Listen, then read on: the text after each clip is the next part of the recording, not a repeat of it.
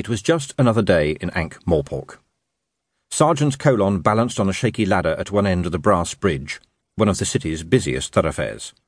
He clung by one hand to the tall pole with the box on top of it, and with the other he held up a homemade picture book to the slot in front of the box.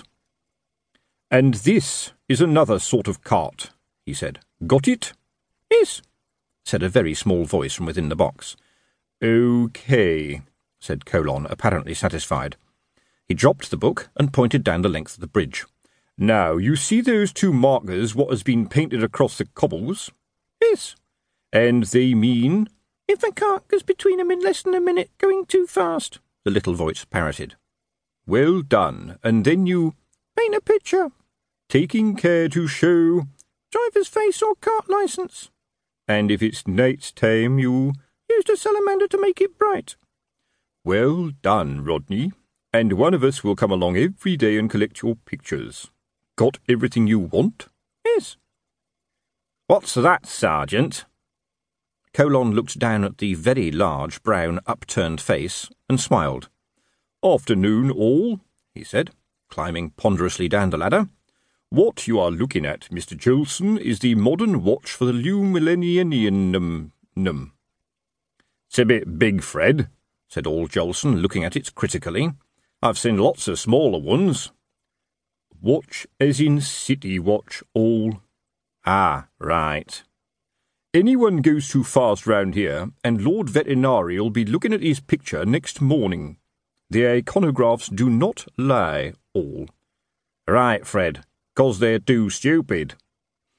"His lordship's got fed up with carts speeding over the bridge, see, and asked us to do something about it. I'm head of traffic now, you know. Is that good, Fred?" "I should just think so," said Sergeant Colon expansively. "It's up to me to keep the, arteries of the city from clogging up, leading to a complete breakdown of commerce and ruination for us all. Most vital job there is, you could say." "And it's just you doing it, is it?" "Well, mainly.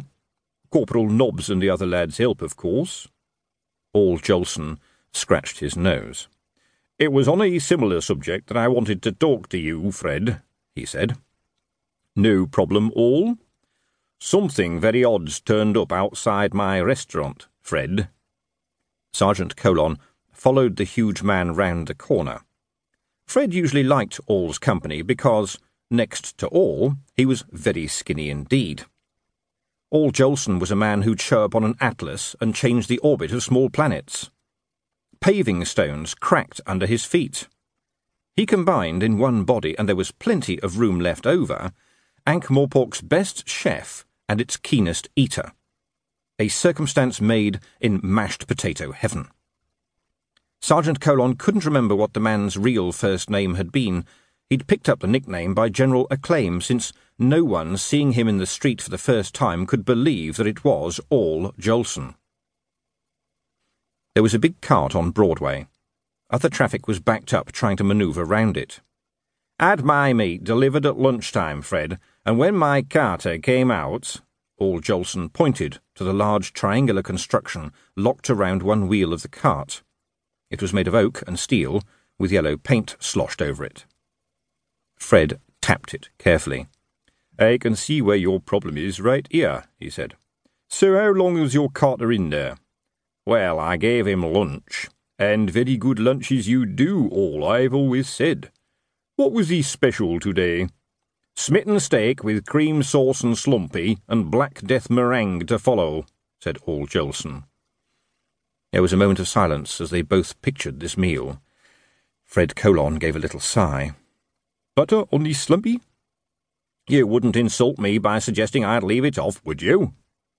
"A man could linger a long time over a meal like that," said Fred.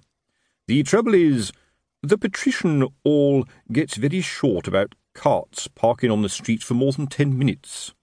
He reckons that's a sort of crime." "Taking 10 minutes to eat one of my lunches isn't a crime, Fred. It's a tragedy," said All. "It says here, City Watch, $15 removal, Fred. That's a couple of days' profits, Fred." "Thing is," said Fred Colon, "it'll be paperwork."